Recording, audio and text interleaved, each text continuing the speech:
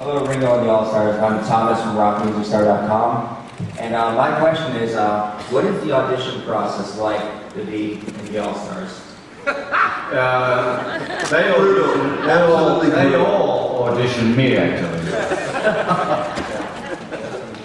That's just Rick should decide. Ringo decides who we'd like to have in the band, and the songs or the hits, and everybody up here has great songs. There's really no audition, I don't believe, right? No, there's no audition. The criterion is that you've had a hit sometime this or the last century. And I think, I need a keyboard, I need a guitar, and I need a bass player, I need someone wacky on the far end. And, that's how I put it together, really. I mean, there's a lot of management sending names of musicians. I feel some musicians and some musicians mention it. And I just have to sit there in the end and say, well, I think that would be a great combination for Ringo and the All-Stars. And then, everyone's contacted, and then we meet up here, and I don't know if it's going to work the day before we get here, but so far, for the last 23 years, it's worked. So this is what we do. But I'm surrounded here with incredible musicians. If I may interject. What could go wrong? And incredible writers and incredible songs. And everybody knows who's come to see Ringo and the All-Stars that we are the best 1-800 band in the land. We are, because we are the band. We're not my band, his band, him and his band. It takes forever, one of those stories. We are all up there. And it was pointed out we did South America, just the best line I ever heard. We're doing South America, and this other well-known musician who was there said, "Oh, how great, no sidemen." Because everybody looked.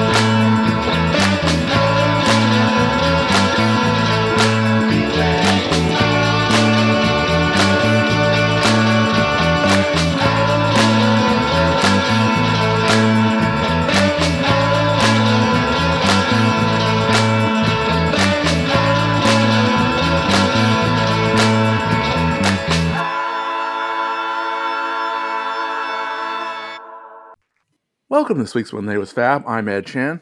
I'm John Stone. Well, John, I did indeed receive my copy of Thorsten Nubloch's book, Mock Show in Hamburg, The Beatles. Everything you could possibly want to know. Pretty much. It is indeed more or less 540 pages, every page packed with a contract, a document, a letter, or a transcription of a letter. Right. Pretty amazing stuff. And 2 burned condoms. Well, he didn't quite find the condoms, so. Well, looks like there'll be a sequel. I haven't finished reading it. Maybe if he did find the spot on the wall if they haven't painted it over yet. That's right. Notes on John Lennon's refrigerator. There were 2 stories in there, one of which answers a question which we had last week, and another of which I find are really pretty amazing. Yes, do tell. We mentioned last week that Ringo was actually in Hamburg in Tony Sheridan's band before the flood in the early months of 1962. So Tony got the entire Beatles, just not all at once.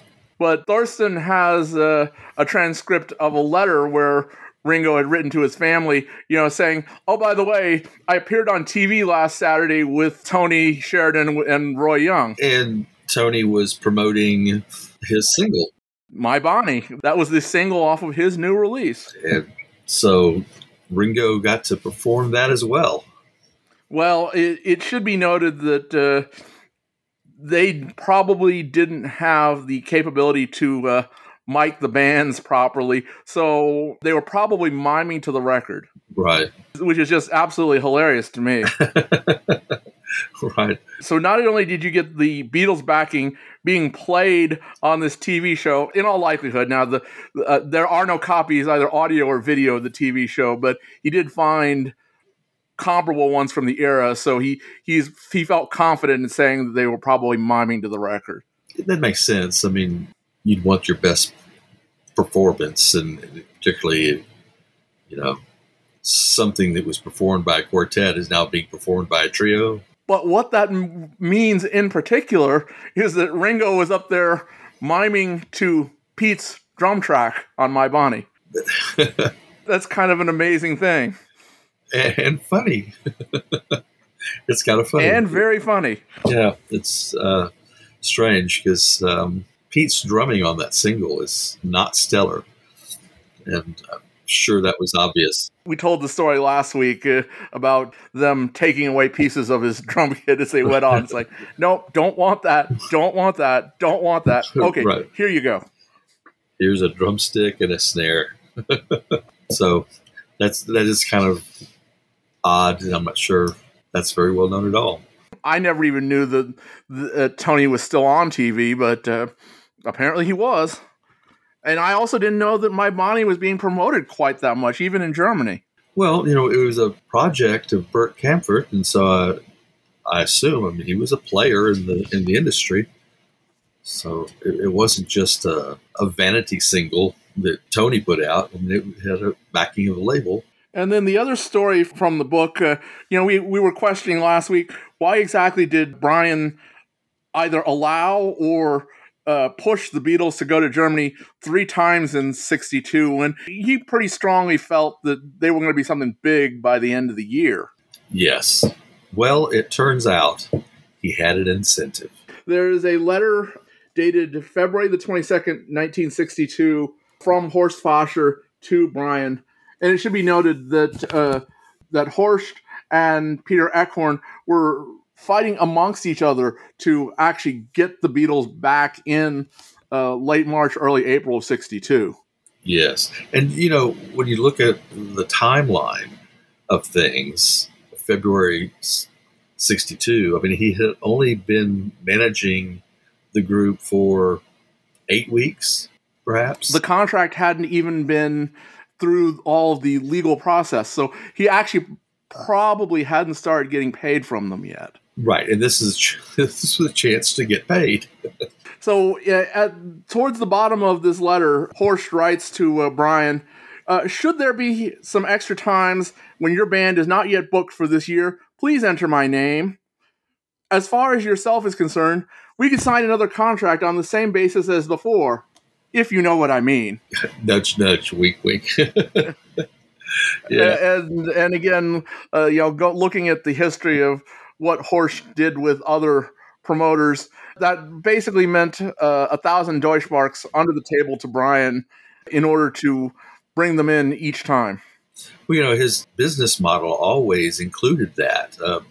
He was taking what I think was referred to as paper bag money as late as 1966. So that was part of how he worked. And the Beatles themselves were only being paid 500 Deutschmarks per man per week, of which Brian took 15%. Right. Some of it may be kind of sort of questionable, but when you consider how the story evolved, he wasn't really... Oh, no, I don't blame Brian, although it does kind of bring slightly into question, we like to view Brian as this completely straight-laced, he wouldn't pull the wings off a fly kind of guy. Well, maybe there was a little bit of, he was a real person. Yes, and, that is wrapped up in the story of him purchasing copies of Love Me Do, to help the record in the charts. He knew there was this business game, and he was certainly willing to play in that. that will bring us into our topic, but I do want to say it's an amazing book. If you've seen the Gunderson books on the U.S. tour, Some Fun Tonight, it's every bit the equal in terms of amount of documentation that he's managed to get, and this is on a much harder era to find documentation. Right.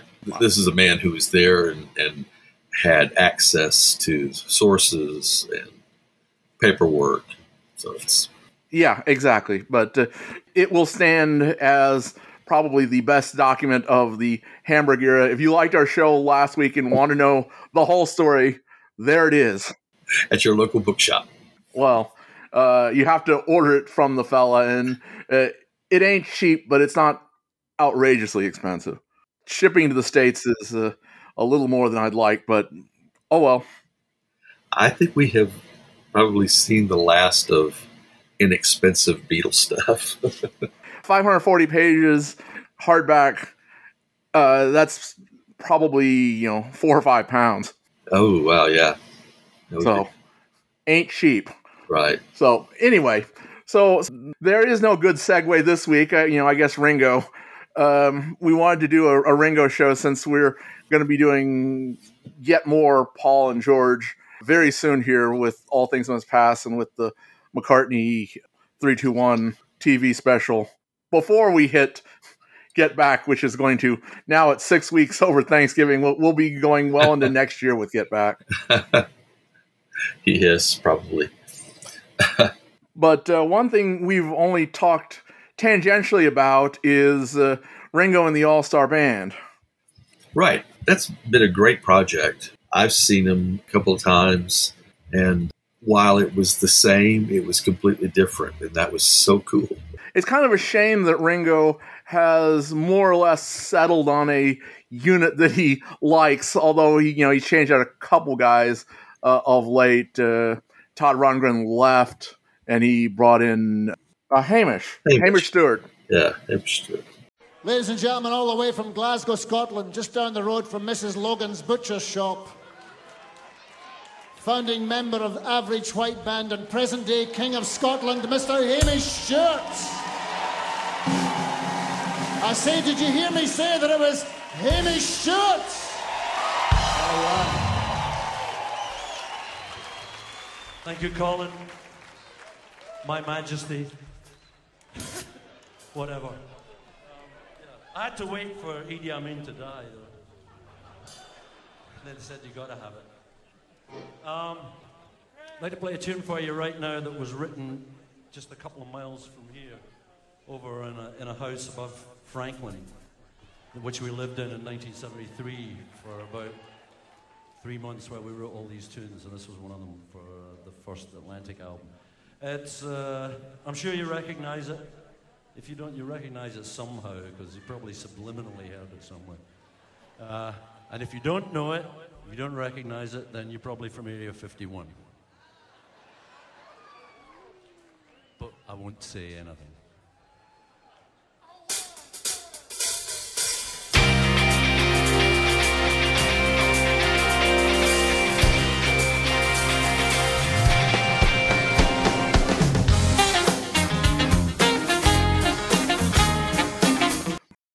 The last decade or so, just about, he's only had 1 or 2 real significant changes in band.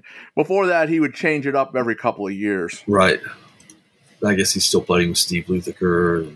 Yeah, the rest of the band, Greg Bissonette and Steve Lukather and Warren Ham, those guys are all still in the All-Stars. Right.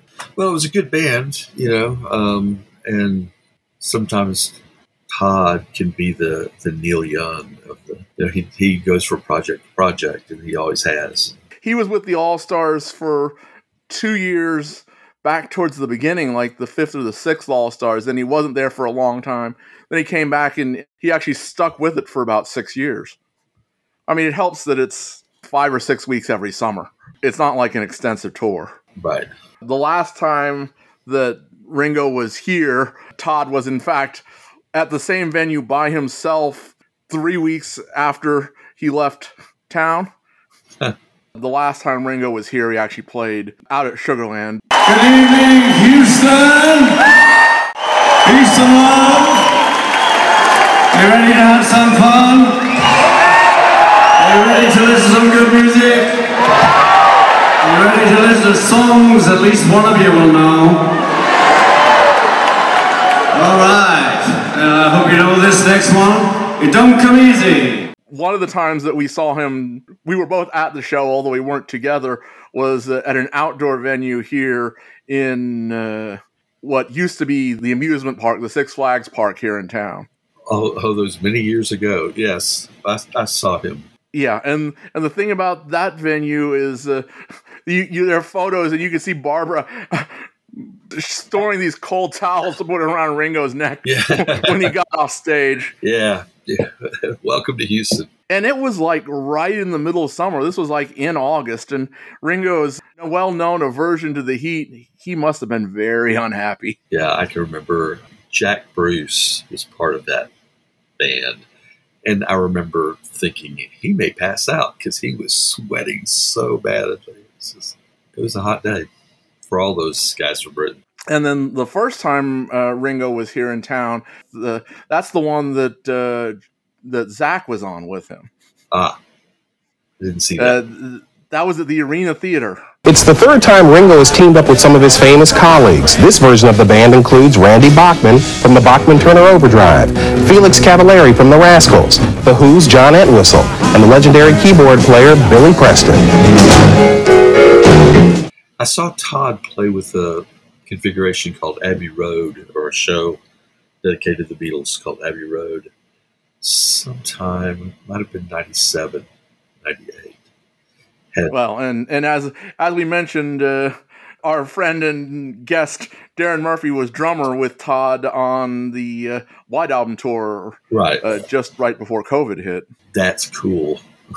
Well, we kind of decided. Well, first thing we decided is that Ringo has to do something to make up for embarrassing Joss Stone with the "Who's Your Daddy." Out of the three things I sang first, one was "Who's Your Daddy? Who's Your Daddy?" And I wanted, and Bruce Sugar knew Joss, who was in town. So I said maybe she'd like to come over because I wanted it to be the girl singing, and then I have my line, "Who's your daddy?" And I wanted it to be a little like in a bad space. And she came over. It was a great experience. She was quick. We had fun, but she was a bit pissed off with the boyfriend at the time. So it worked a treat. You couldn't ask. You couldn't make that up. You know what I mean? She was like, "Oh, damn right," at the time. And so we were writing away, and she was getting all that out. And then I would be, "Who's your daddy?" So what we're going to suggest to him is that he go out with an alternate all-star band, an all-female all-star band. Yes. And it's not as easy to put one together as you might think. No, because you certainly can find some, great players, but the whole construct of the all-star band is that they bring their songs, what it is they do, to the whole thing. And so if you have Stevie Nicks, all she would bring is vocals. Well, there's that, and there's the fact that there's kind of a ceiling on exactly how big an act is allowed to be. Ringo doesn't want anyone who will come that close to overshadowing him. Right. Frampton was big, but again, he wasn't going to overshadow Ringo on that tour. Thank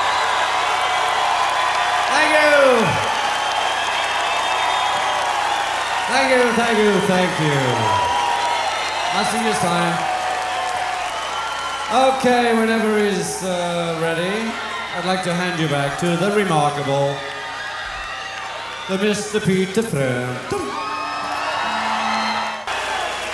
You okay? Thank you very much. It's great to be back here. Don't sit down. I just stood up. He's kind of had a little bit of a comeback since then, even. Yeah, Jack Brooker, Paul Procol Harum, he's big but not huge.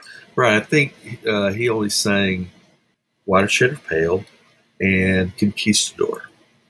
I think probably the biggest, there's Todd, but, again, even Todd is not really a big rock star. No, I mean, he's got a whole different vibe for sure. The ones that I would say were probably the biggest would be from the first All-Star band.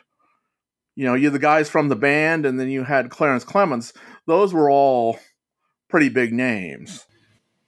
Right. So there's a ceiling for rock stars, and then there's the glass ceiling that has not been broken. There's been one woman, and I think we're both going to say bring her back. And this young lady on the left hand of God is incredibly talented, as I was saying. A dynamic drummer, a scintillating soloist, a preeminent percussionist. When it comes to the Latin rhythm thing, she's really got it going on. It is the real deal. A sensational singer and songwriter and charismatic performer. Ladies and gentlemen, give it up for the electrifying one and only Sheila E.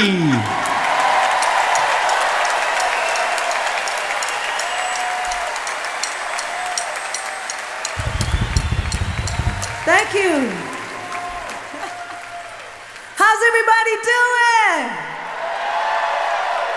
All right. Right. This was where I started having trouble. I mean, you know, there are other female drummers out there, but I wouldn't want to put like Debbie Peterson or Gina Schock in this band. Well, particularly because I'm thinking of some other members of their bands that would probably fit better. Right. The person who's bringing the songs is the way I kind of looked at it. Someone who, were she still alive, would be perfect in a drummer in an all-star band would be like Karen Carpenter. Right. In that alternate future where she lived to be here with us. Right. So that's our first choice. And the other one that I thought of was Meg White, but the White Stripes, as generally popular as they are, they don't really have anything that I would consider a song you know and love. Right. It's certainly no song that she performs. Yeah, exactly. That's what really stopped me was like, well, so, you know, there's people who you could name, but what song would they bring into this? That they have to perform it. So we're going with Sheila E., and she's got Glamorous Life. Right. And she's got some of the stuff from Prince, and you know, and she's been in the All-Stars, so that's great. Right. So there's our drummer. Now the bass player, I went with Kathy Valentine from the Go-Go's, who is certainly a good bass player. But I thought about it. It's like, one, she's not going to bring any songs. Well, she's got Vacation, and We Got the Beat, even though she didn't actually write it, and she's not the lead singer. But you look at Ringo's playing Santana songs that Carlos Santana sang originally on. So right. Well, I thought my choice is Amy Mann. There's nothing that competes with heaven. Does this voice sound familiar? Back in 1985, Amy Mann and her band, Till Tuesday, went from playing small Boston clubs to the top of the charts with Voices Carry.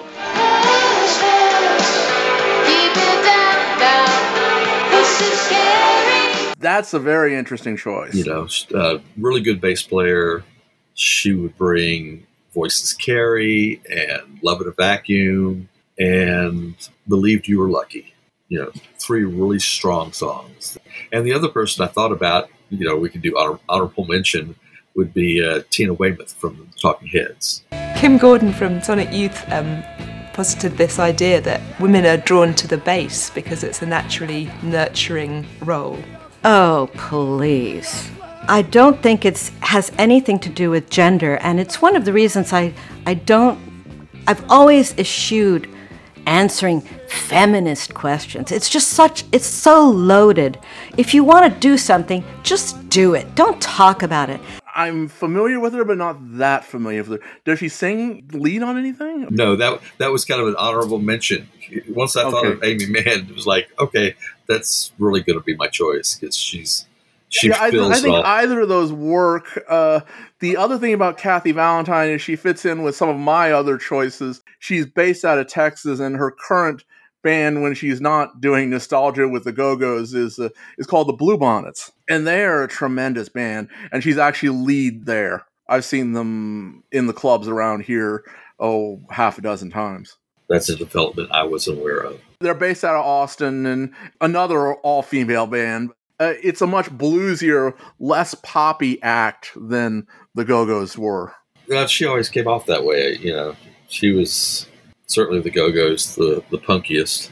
Yeah, and she started out as a guitar player, so another plus for her. We like guitar players who turn into bass players. When she joined the band, that was the first time she picked up the bass, and she took some chemical enhancement and just powered through this tape and learning all of these songs on the bass, which she'd never played before. That's wild. And it was enough that she was ready for the first show with the rest of the band. And with the proper chemical inducement. Yeah, exactly. I can't do that again unless. So, okay, now we're on to sort of the big end of things. I would say 3 or 4 either keyboard or guitar players who can sing as well. I've got several guitar players. He normally has 2 guitar players in the band. There's certainly 2 guitar players always. Sometimes there's even a third, and then there's usually someone who can double on keyboards. Right. Yeah. So some of the guitar players I picked have to do with, that would be cool to hear her play on that song, as well. So we'll each name one, and the first who I had already alluded to, Susanna Hoffs. Meet the Beatles, 1964, age 5. My brother's best friend's aunt worked at Capitol. We got the record.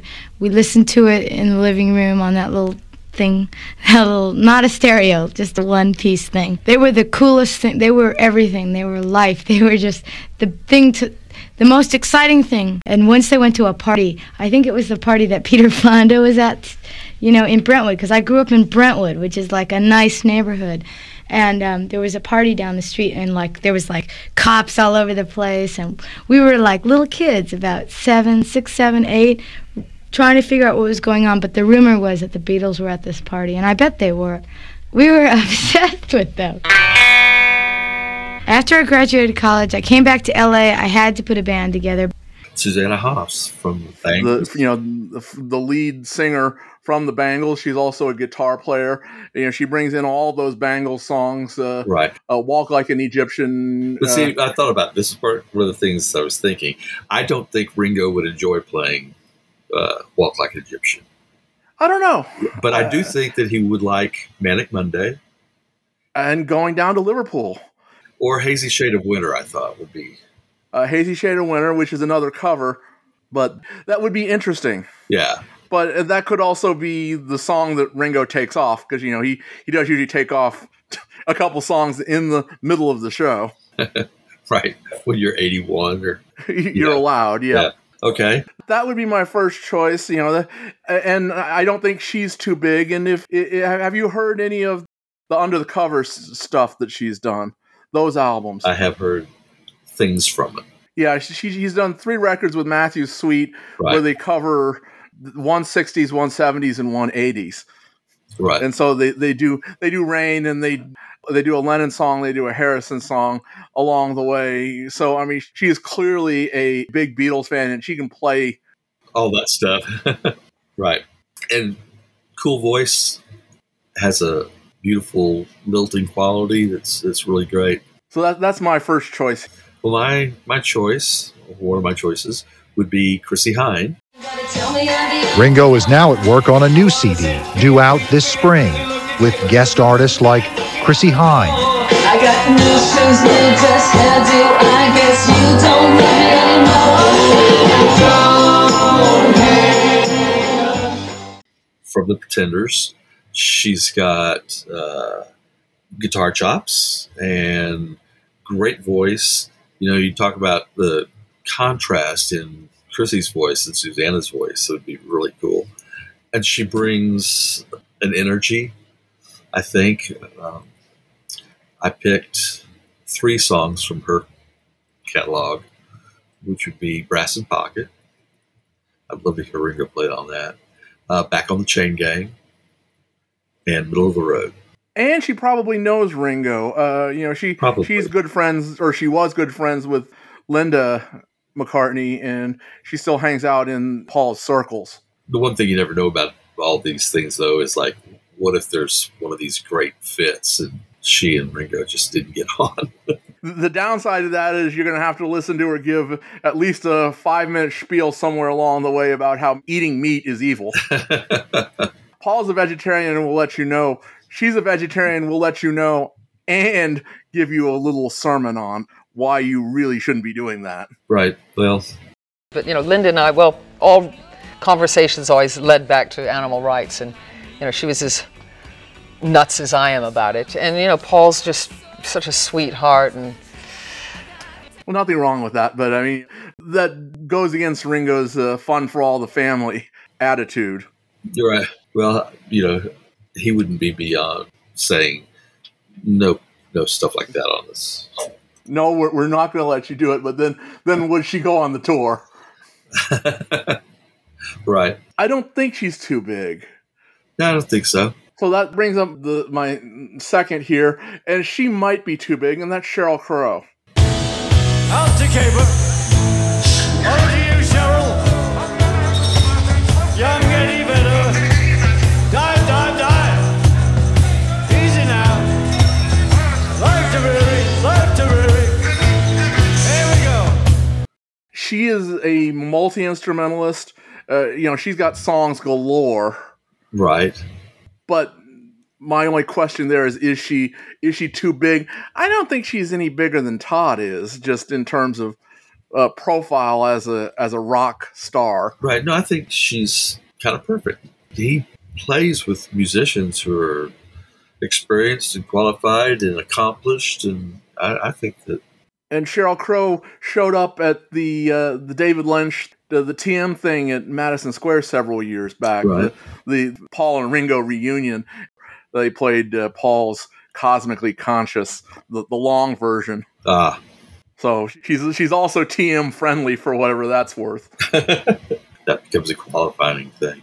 And she's got some great songs. One of the things that I kept running into is a lot of these people are 70s, 80s, basically. And a lot of music from that time is so metronome that I'm not sure that's, Ringo would necessarily be interested in playing some of that stuff. Yeah, but I mean, you talk about Mr. Mister. I couldn't have ever imagined Ringo playing any of that material. Right. Or even the Toto stuff would have been a little bit like, are you sure Ringo would want to play that? Africa, that's really? Who's the drummer on that? On that tour? That's Greg Bissonette. Yes, that's right. Well, didn't he cover most of that work? Well, I mean, they're double drumming. Right. So as far as Sheryl Crow songs, Soak Up the Sun, I could see Ringo doing that. Yeah. Maybe All I Want to Do. Could be, if it makes you happy. Every Day is a Winding Road. Yeah, I bet you'd like that one. It's kind of what I said at the start here. She's got tons of songs, and I think they're all songs that she is very much in the mold of the 60s artist. She likes real drums. She doesn't like the metronome. Right. And she doesn't tend to go for the electronic drum sound. Right. Good voice. And she also brings a little bit of country to the act, which I think Ringo would be into. That's how all that works. Yes, you're right. My only question was whether she would be too big for the All-Star Band. But even if she were, I think she'd do it, honestly. Yeah. Just because she's such a big Beatles fan. Yeah. Who wouldn't want to go on tour with the Beatles? Did you have one more here? Yeah, actually a couple. One would be Joan Jett. It's a great honor for me to be able to induce him.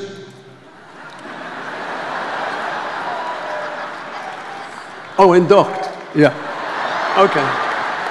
Into the Rock and Roll Hall of Fame here in Cleveland tonight, Mr. Ringo Starr!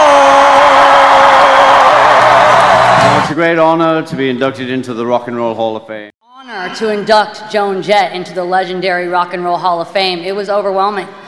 There was so much that I could say, and she has had a life in music that is rare. I come from a place where rock and roll means something. It means more than music, more than fashion, more than a good pose. It's the language of a subculture that has been made eternal teenagers of all who follow it. If Ringo wanted to go a little bit more rock. Right, and some of those songs are just great drum. I mean, I love it, rock and roll, Crimson Clover, and she has a different voice from the others, and certainly has a certain swagger. I mean, I could just see Joan Jett and Chrissie Hynde on stage together. It's just be like, that's great. And then Cyndi Lauper. That would be interesting. I think Ringo would have a blast on Girls Just Want to Have Fun. I started singing and busking on the streets when I was a kid. And I feel very proud to be part of this event here tonight. The real Strawberry Fields was a Salvation Army orphanage around the block from where John Lennon where he grew up, actually. And since 1985, Strawberry Fields has become a place in Central Park where people come. And I just want to say before we begin here tonight that the world is still a very beautiful place, and so is this great city. And I think that's a very positive thought to hold. And John Lennon was a very positive man. So I just wanted you to hold that thought near to you as we all come together. She does a great song called Money Changes Everything, and Time After Time is a great song. So there's several songs she can pull from, you know. And then the last person who I picked, great guitar player, is Nancy Wilson. From Heart. But how did it all begin? You know, where women weren't playing a lot of rock guitar when you began. What was the first moment that you really even wanted to pick up a guitar? Well, you know, what was it, 1963, when the Beatles aired on Ed Sullivan, or 3 or 4. And it was like, you know, Mom, can we have guitars? You know, so we were begging and got some guitars, and then it was like the Mel Bay chord book. You know, it's like, this is an E, and this is an A, and just learned the chords, but really because I guess we had a lot of music in our family, was able to pick up stuff by ear, like Beatles songs mainly. And at that point, we had every Beatle album. And really good guitarist. She'll bring Dreams. That's a little bit harder rocking than I think Ringo tends to go. It would be interesting to see her play Boys and I Want to Be Your Man. Right. She's accomplished guitar player. Ringo has had hard rocking guitar players in there before. I mean, Frampton. Right. Nils Lofgren. Yep. Although Nils was more sort of the bandish, you know, the country folk end of things at that point than the hard rocking guitar. But he could play it. I mean, he could play it, absolutely. Yeah, he's got a history. So those are the guitar players that. I had two others, which I would say pick one, and that's Bonnie Raitt and Melissa Etheridge. They're a little bit similar, so right. It's like one or the other. Personal preference, I would pick Bonnie Raitt. And I could very much see Ringo having fun playing like Something to Talk About. Yes, it's got that kind of funk thing. So yeah, I can see that. Good choice. The only other thing, Ringo likes to have a horn player. Currently, he's got Warren Ham on tour with him. At the very beginning, he had Clarence Clements, and then he had the Mark Rivera from Billy Joel's band. You know how hard it is to find a female horn player? Yes, because I didn't. I found one. She played with Aerosmith. Really? Mindy Abair. Okay. And she's really good.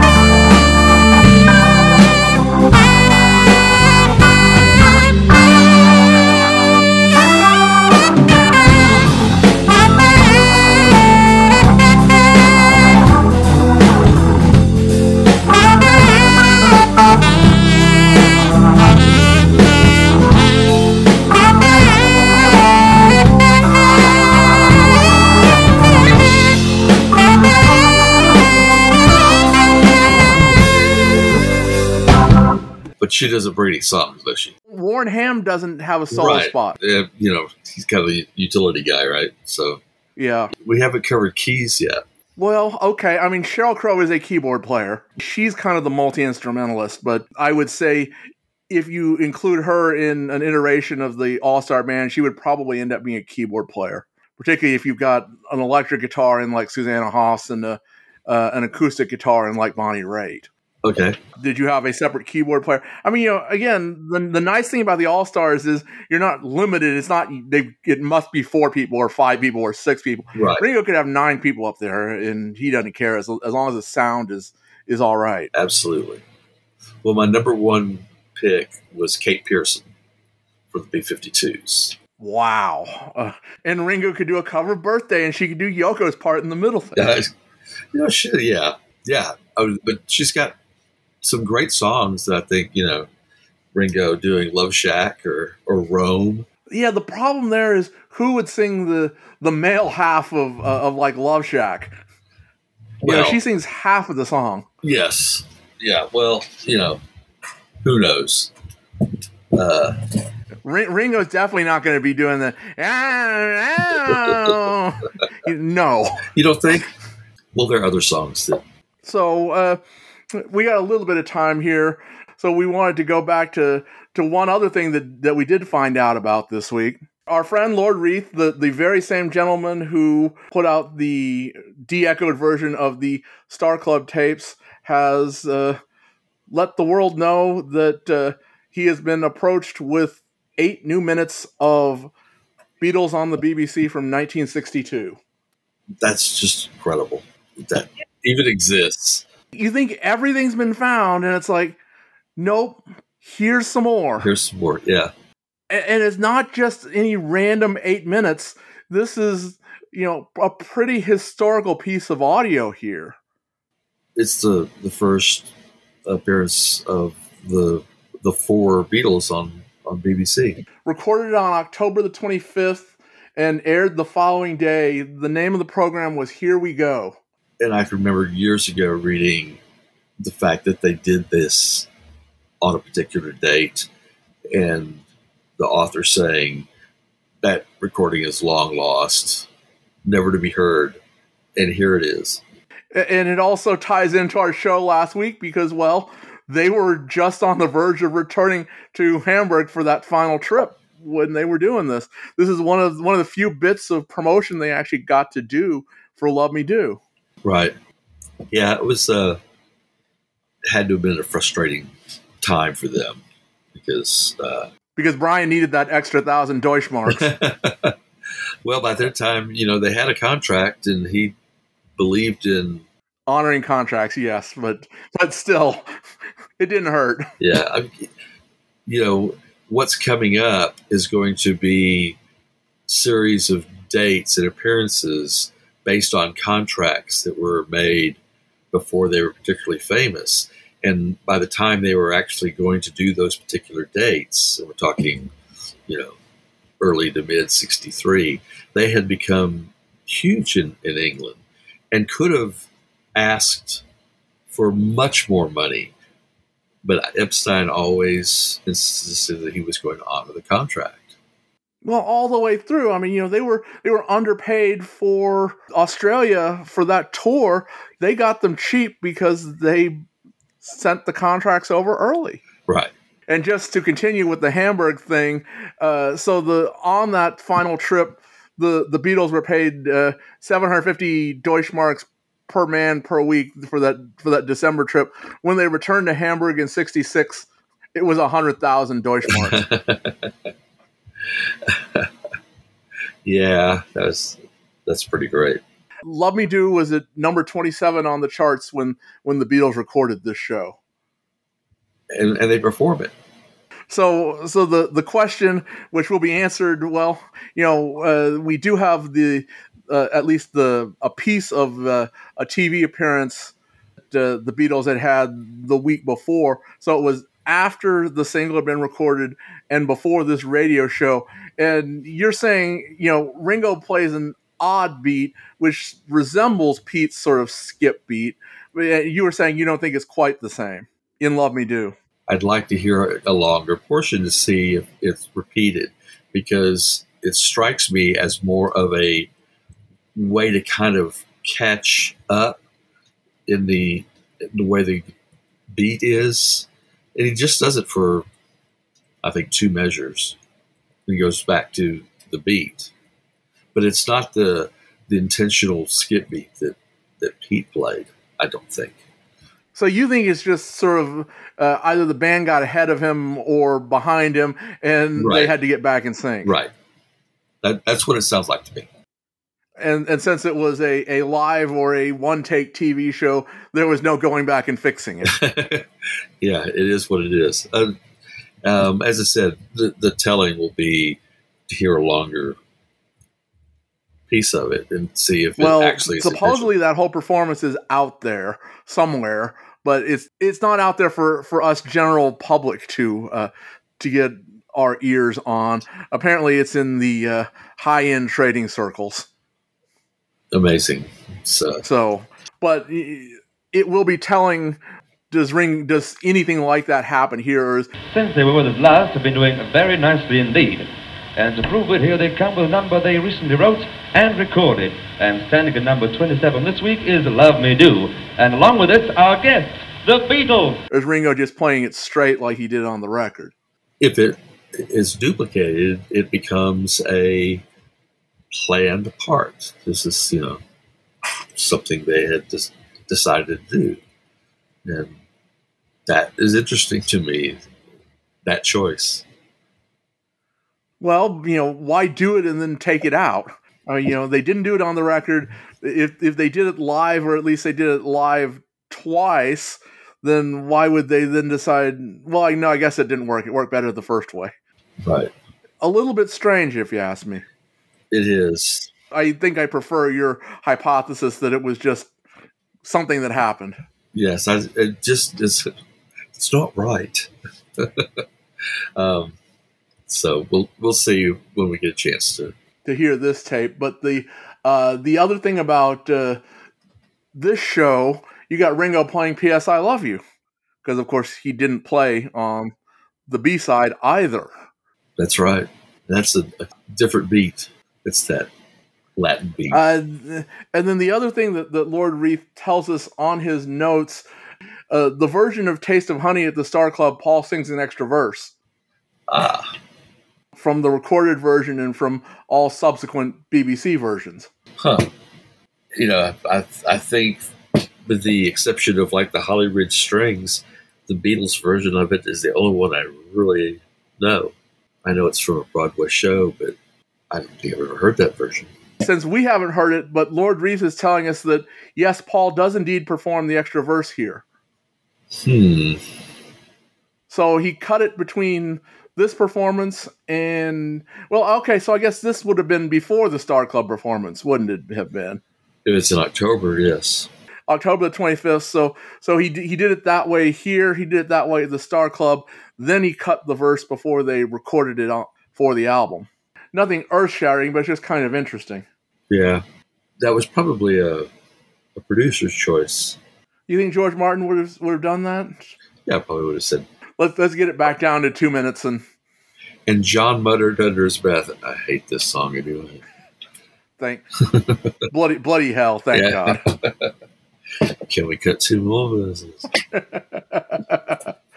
So that's one thing that's new that's out this week, and I think we're all really glad to see it. Yeah, and maybe we'll hear more soon. The whole BBC experience, the way they grew in it, is such a great story. Has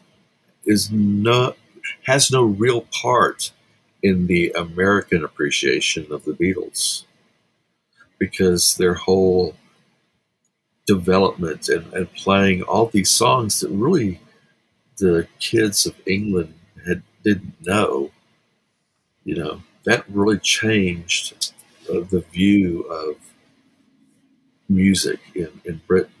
And the whole BBC thing never happened here. Well, and we never heard any of that until, really until the bootlegs and not even the early bootlegs. It took until the mid to late 70s before we started hearing anything of the BBC shows. Right, but it was an integral part of the British Beatle experience. Well, that's why I think Apple has to find.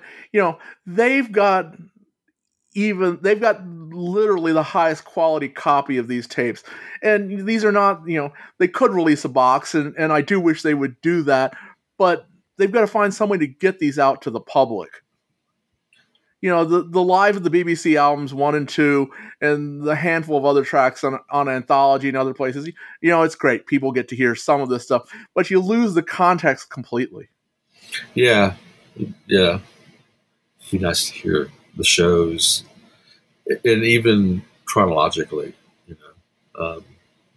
Well, and that's that is Lord Reef's current project. He's about 3/4 of the way through releasing currently everything in the BBC, everything from that the Beatles did on the BBC from 62 to 70. Wow. That it's on the order of 25 discs worth of material. Wow. So it's all chronological, and it's all sort of nicely put together, and it includes continuity and more or less everything you could possibly want. I'm gonna have to get a second job. Well, but it's free. He's putting it out there for free. All you need is the disk space. Well, that's true.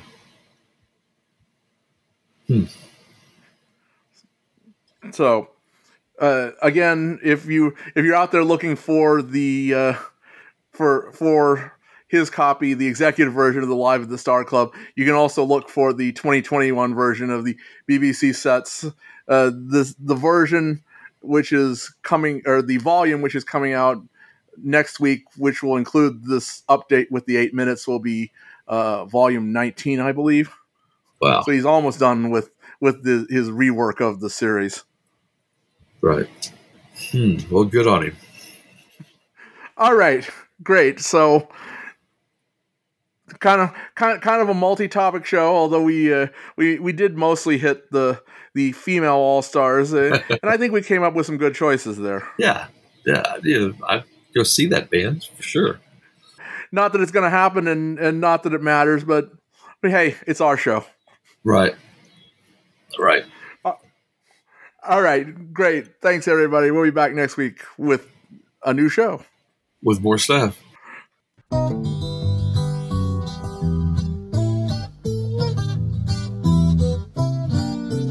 Subscribe to When They Was Fab on iTunes, Podbean, Stitcher, or wherever finer podcasts are found. Please join our Facebook group, and we could be reached at When They Was Fab and on Gmail. The opening theme was written, produced, and recorded by Jae Young Kim, Feast or Famine Studios, San Francisco, California.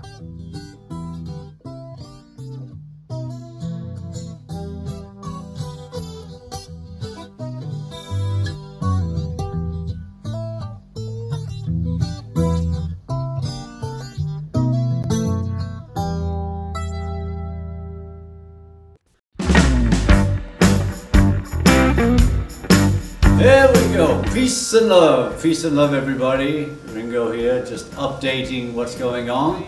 And surprise, surprise, the book came out, 30 Years of the All-Stars, sellout. But it will be back on the market weeks from now. I think we're going to have some guests. And all the proceeds go to the Lotus Foundation. What would you do if I sang out of tune? Would you stand up and walk out on me? And you can all go to the website and, if you want, buy it. There'll be no touring this year, but I'm making another EP for October.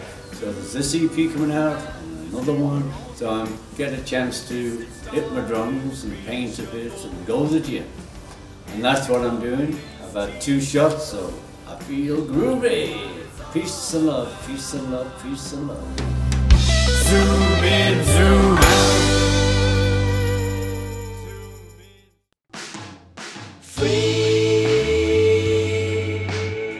I tell you one thing, there's sickness going on, and there's some good people doing work in hospitals, but they got no bread to do it on. Not only are they working in a miserable condition with sick people, but they're scraping the barrel for funds to keep going. Turned out nice again.